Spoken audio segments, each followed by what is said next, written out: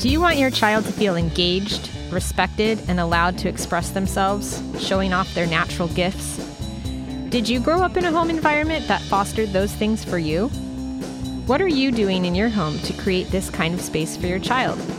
Let's explore some ways in which the setup of the rooms of your home can support natural development of gross and fine motor skills and promote concentration, independence, and self-expression. I'm Megan Iskander. And I'm Kate Mulliken, and this is Raising Reciprocity, where we believe raising children is a form of activism.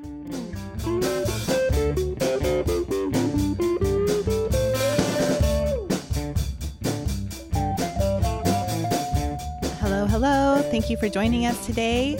Today we will be continuing our Prepared Home series. We've been making a series of episodes that are focused on preparing each room of your home in order to support your child's development, as well as just a nice, peaceful rhythm to your family's routine.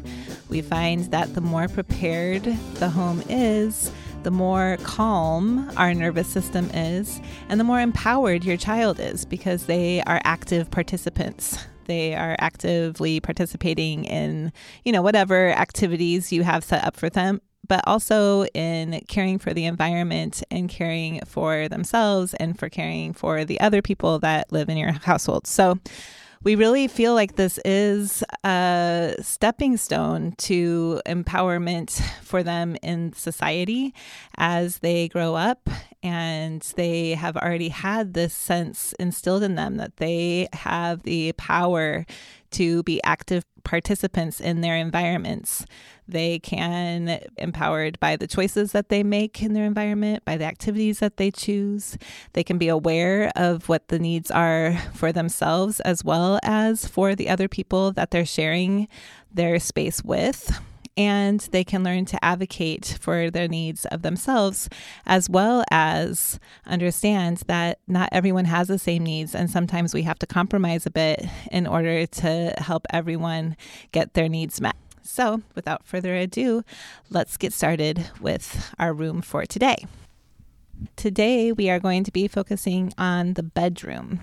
So as with all of the rooms, we wanted to consider 3 questions. 1, what does my child do here? So in the bedroom, obviously, there's going to be sleep involved and probably some play and probably some getting dressed. So we'll think of those kinds of things. And then the next step is, how can my child access these activities independently?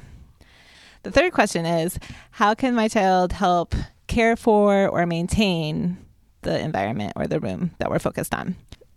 Thinking about the bedroom, we're going to start thinking about our youngest family members, and that will be infants and toddlers. Kate, what comes to mind for you when we're thinking of infants and toddlers in a bedroom? Mm-hmm. So likely with a newborn or an infant, the child is in the same bedroom as the parents. Maybe a bassinet, a side crib, maybe you're co-sleeping in a family bed. Possibly there's a floor mattress in the baby's room.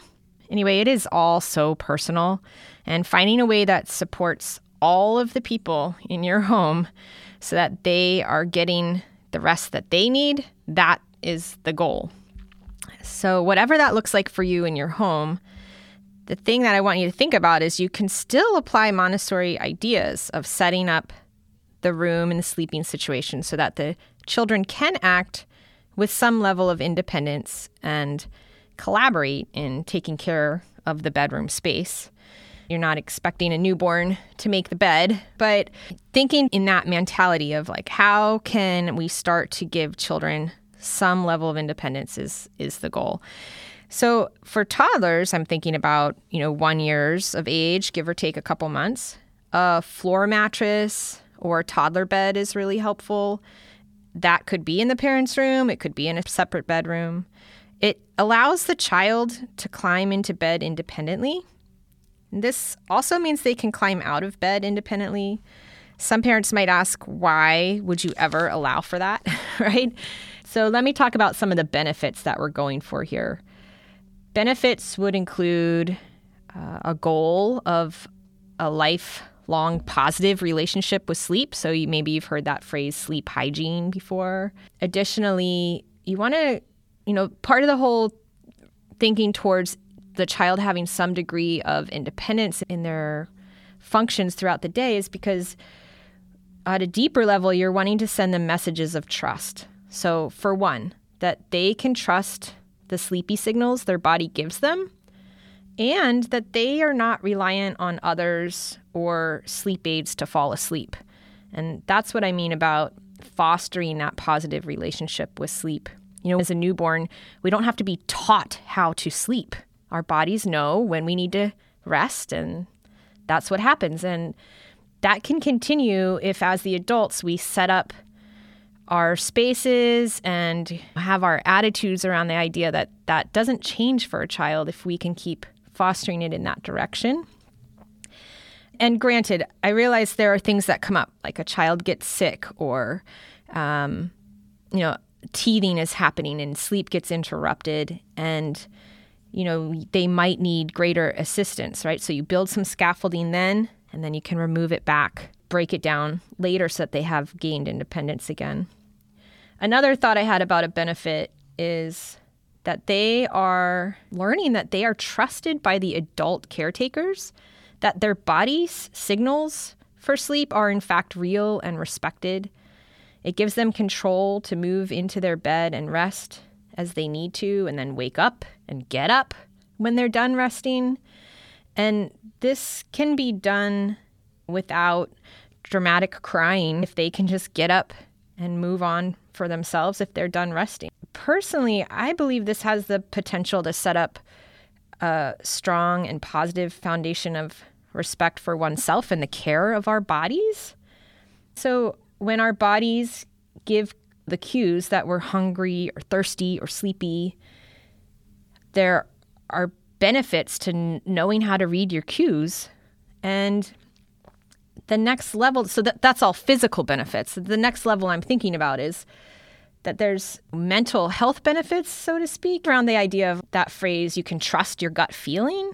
So if I'm in a scenario as an older youth and I'm getting clues that like, wow, this doesn't feel quite right, that not only can they learned to trust those signals from their body, but that they also then feel empowered and capable to make changes.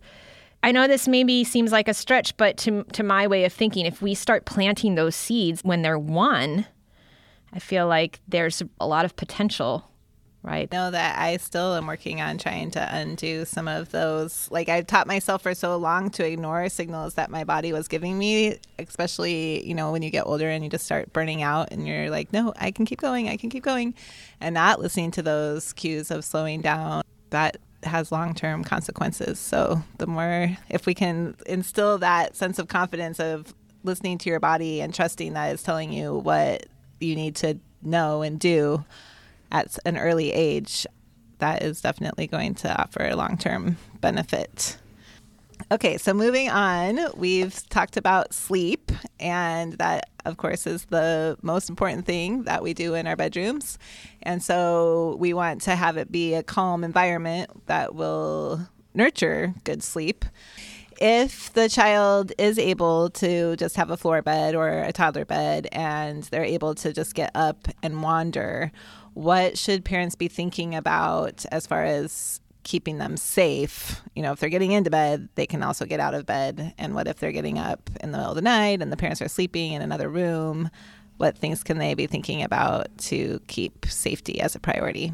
Yeah, safety measures, as you're stating, are a must then. So basics would include large furniture should be anchored to the walls in case you have a climber. Window treatments that have cords or ribbons or ties, make sure that those are tied up away from the child's grasp. Electrical sockets need to be covered. Electrical cords could be hidden or taped down. And then, of course, there's the use of temporary gates, right? So for whatever your situation is at the home, does that mean it's at the bottom or top of a stairwell? Does it mean that it's at the child's bedroom door? You could think towards that as a temporary way to define the child-proof area that is then larger than the crib. additionally, I wanted to mention that you can work on teaching your child how to get your attention. And one of the ways to do that is to respond relatively quickly and certainly consistently when they do call to you, and getting there before they get to a state where they're crying or yelling. Like, how pleasant could it be for them to, call to you with their babbles in a way that you could imagine the translation is like, "Mom, I'm awake and I can't wait for your hug," right? Versus them being in a crib, can't move around, getting bored, and then they're crying because they feel stuck. The other thing I wanted to think about is if your room for your children is being shared with siblings, depending on the age or ages of those kids, maybe a crib is the tool you need to prioritize safety. But then for others, like, what if your kid is an awesome climber and then the crib is actually a liability? So I'm back to that idea that there's no one right way. You're going to have to really assess for yourself and then keep in mind the two main goals that have been mentioned around: are the individuals in your home getting the quality rest that they need as often as possible? And then 2, can you apply the Montessori principles of creating opportunities for your child to participate and be more independent about their sleep hygiene and the foundations of that? Yeah, I think there is also opportunity for both. If you have a crib and want to also get a nap mat or a floor mat that you could have on the ground. So if they're tired, they could go and lay there and kind of experiment with that, and then still have the crib available for when you put them to bed at night or whatever. I mean, it's such a personal choice, and there are so many endless options of the way that you can handle sleep. And really, we should do a whole episode just on sleep. If you look at all the cultures around the world, there's just so many different ways to do it, and there's no wrong or right way. As Kate was saying, it's just really what works best for your family. What are the dynamics of your family? Who's in the space? And then what is your child's individual temperament? Maybe they really never want to be alone and they really want to co-sleep, and that's something that you decide to do. That's totally fine. Maybe they sleep better when they're all by themselves and they do great on a floor mat. That's totally fine. You really have so many things to weigh when you're figuring out which approach you want to use with your child. And maybe it's different for each child. We're just giving you some ideas of how to set up independence, and then you can play with it and see what works best for your family. Mm-hmm. Is there anything else you wanted to say about sleep? Well, what you were just saying made me think of the ways in which my youngest child, for example, had a floor bed from the get-go. And sometimes around, say, 5 o'clock, which is known in toddler world as like the witching hour, right? Kids are starting to melt down at that point. Our family would be like, "Wow, it's really quiet. Where'd she go?" And we would find that she had put herself to bed.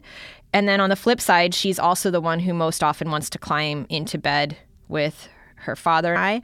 And so it made me think of, Megan was saying, like, for each child, it could be different. And also for the same child, it could go through phases. So it had me thinking about how even for one individual child, their needs might change because of whatever's happening outside of the world that we may or may not even know what they've experienced. But because they are attached to you, they need a certain degree of regrounding with you. And oftentimes that comes during the quiet, settling down time at bedtime. I mean, you might have friends who will say, like, "Gosh, my teen doesn't talk to me all day," but then at bedtime, when I'm starting to fall asleep, that's when they want to talk to me. Anyway, just know that it'll fluctuate. There's no one right way, and that one way that's working at one time is likely going to need adaptation as your child goes through different developmental periods. Yes. The last thing I was thinking about with bedroom for sleeping is starting the child, even, yes, as a toddler, in the participation of care of that bed and the dressings on the bed. So to whatever degree that might be, something really small, such as they're the one who always returns the pillow to this spot in the bed in the morning, or where do they set their PJs when they take them off or lay them out, or whatever that might look like. Or it could be something bigger, like stretching fitted mattress over the corners when you're remaking the entire bed. That can actually be super fun for toddlers. Or the daily pulling up or straightening of the blanket or comforter. Like, just think about where your child's at and how can they participate, and don't expect them to necessarily be the preteen or teen who's like super excited to make their bed every day. That's not the goal. The goal is that they're participating. They know that there's steps involved. And then, hey, you send your kid out into the world at college level or that stage of life where they're on their own and they're not the adult who doesn't know how to launder and make their own bed. They'll understand that there's work involved. Yes, indeed. So moving on from sleep, another thing that children often do in their rooms is get dressed. One thing that you can do for your child is help them be able to choose their outfits in the morning. So that takes a little prep, or in the evening if you're preparing the night before. But that takes a little prep from you. Ideally, we say if your child is 3, then they should have about 3 options. Four options, kind of match the age. I mean, maybe for a 1-year-old, you could give them 2 options. Just have one. That's not really an option. You want to give them choices that they can make, that you're comfortable with whatever choice, So if it's a sunny, hot day, then you're going to put out clothes that are appropriate for the weather for the day, and you're totally fine with whatever option they choose. So for my children in the closet, we just use a shower rod to make a lower hanging rod where the children's clothes could hang. So all of their clothes were up on the top rod, like the normal closet rod that we would keep their clothing on. And then we would just put down what was available, and then they would choose from that. And we've also done just those hanging shelves that you can hang from a closet rod and just put stuff for them on the bottom too, and then I would have the excess stuff up high. So you can work around lots of different ways, but you want to have things low enough obviously for them to be able to access each thing. We also would do like little pictures on the drawer of like, this is where your shirts go, and this is where your pants go, and this is where your socks and underwear are, so that they can help put those things away when you're doing laundry. By the age of 3, both my children could pretty much pick out their clothes and get dressed in the morning. So I think that that's a pretty easy, low-hanging fruit thing you can do as a parent to just set it up so that they can access their clothes independently. You do have to do a little work in the beginning just to put down the things that you want them to access, but they'll figure that out pretty quickly. Yeah, it certainly helps avoid the battles of them wanting to wear a swimsuit and it's cold outside in January, which does happen. So, yes, yeah, and if you need to get, if you do need to get creative about how to use your space, there's so many things out there for closet storage, right? How to organize closet storage. So things that hang that maybe have pockets because it's being marketed for storage of accessories like scarves and jewelry or something like that, or for shoes. Those are kinds of things too that you could use where you're giving yourself options for storage that are up for the adult hands and then lower ones for the child's hands. Also the use of baskets.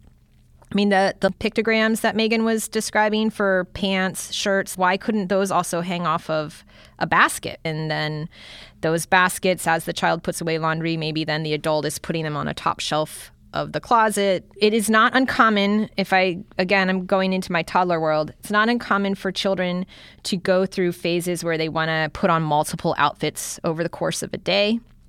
And this does help cut down on your laundry. And yet at the same token, I'm going to advocate for the child to have opportunities to practice their dressing and undressing skills. And so what could that look like? Maybe you have a basket of clothes that is in their play space that's specifically for dress up, practice, or just play.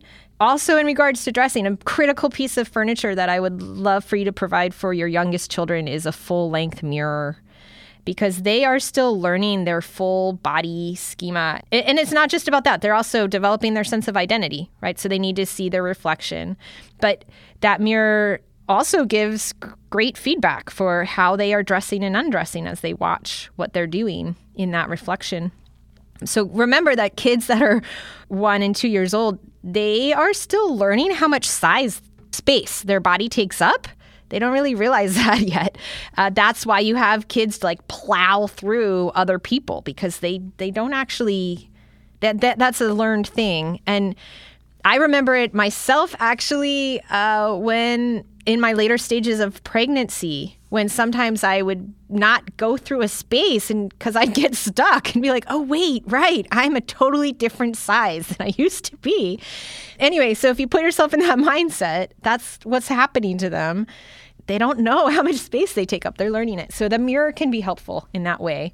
And then speaking of clothing, a laundry basket that they can reach and use. I mean, Megan talked about putting laundry away, but where do they put the dirty laundry in? Is there a place that they can reach for that? That's helpful. So when you're hanging the full-length mirror, you want to, start it at the floor so that they can see their feet and up.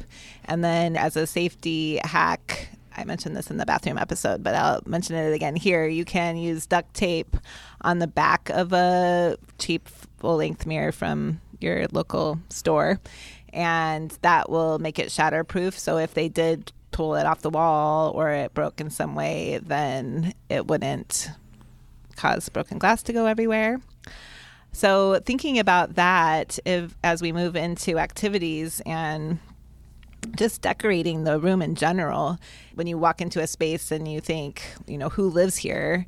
If you're walking into your child's room, is it obvious that it's your child's room? I mean, obviously it is if there's a crib or a floor bed, but think about when you're hanging the art or when you're putting things on the shelf, it should all be at your child's eye level. So not your adult eye level, So again, it helps if you can sit down at your child's level and look around the room and see things from their perspective. And then, if you have art or plants on a shelf or whatever decorations you put in, you want them to be low so that it's accessible to your child. Even those things can be accessible to your child.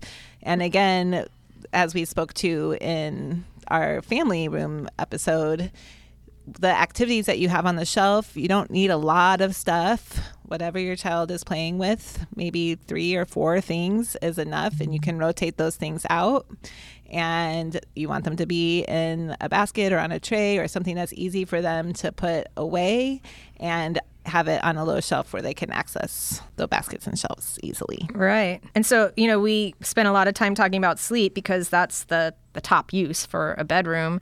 And so ask yourself, is it calm or is it full of stuff that's super stimulating? And then you can start there, right? You're down low, like Megan said, at the child's eye level.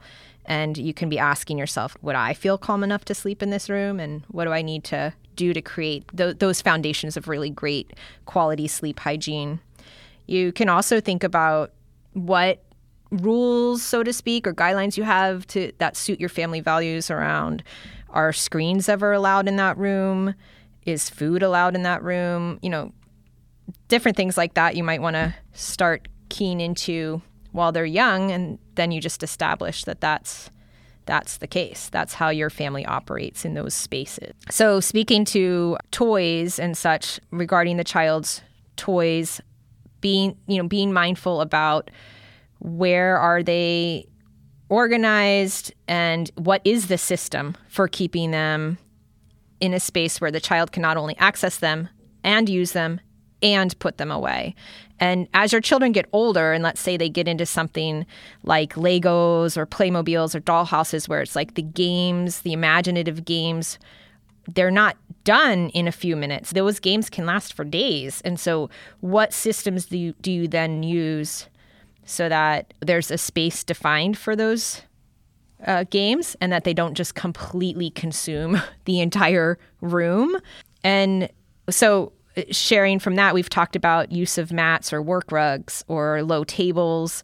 But I mean, why not? You could even put, painter's tape on the floor to define a space so that the Legos are not all over the place, so that as a parent, you can still walk in there without the painful, experience of stepping on hard Legos. One hack I'll share from a teacher of ours that she had a child who is obsessed with Legos still to this day.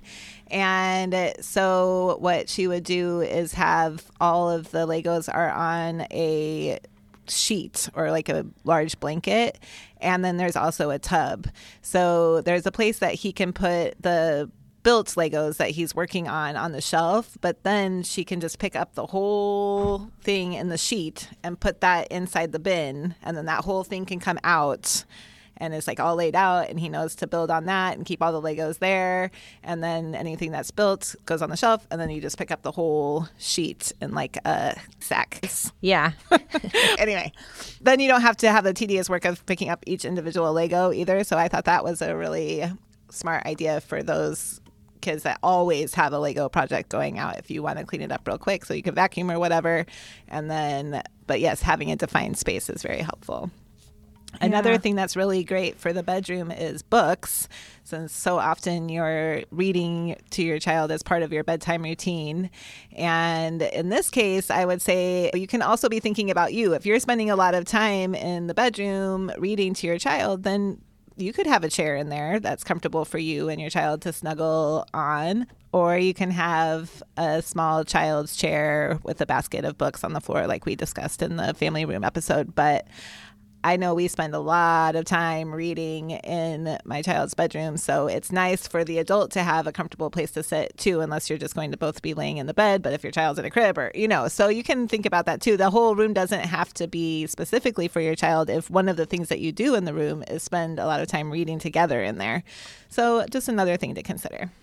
Mm-hmm. And then addressing siblings again, bunk beds can be great because they can help designate some personal space, and there could even be drawers or desks or closet spaces that are defined as this is one person's, this is another's. Maybe the shelving is color-coded or the work rugs are color-coded if you feel like that's necessary to help, bring down the amounts of time that there's conflict between the siblings around sharing a space.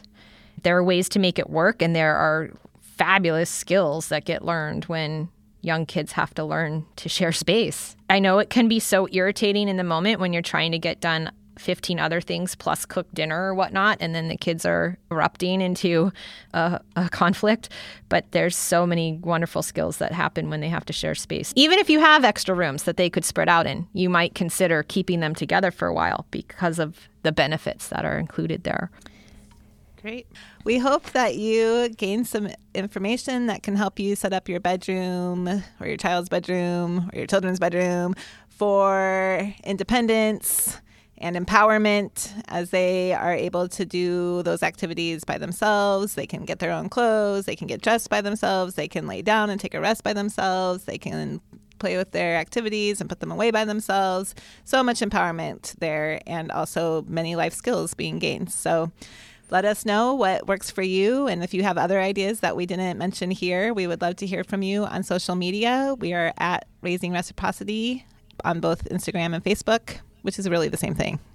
So whichever one you prefer, we're on both. And you can also find us on our website, which is themontessorihouse.org. And we have our podcast area, so you can check out previous episodes. We've already done an episode on the family room and the bathroom, and that's it. And hey, and thanks and the entryway. And the entryway. Yeah, that's right. And thank you for your intentional parenting.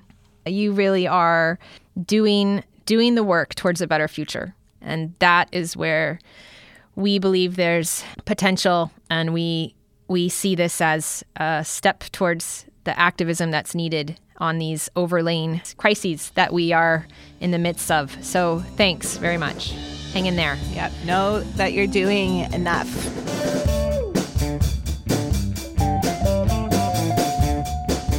It's time for you to hit the subscribe button, and we want to thank you for listening.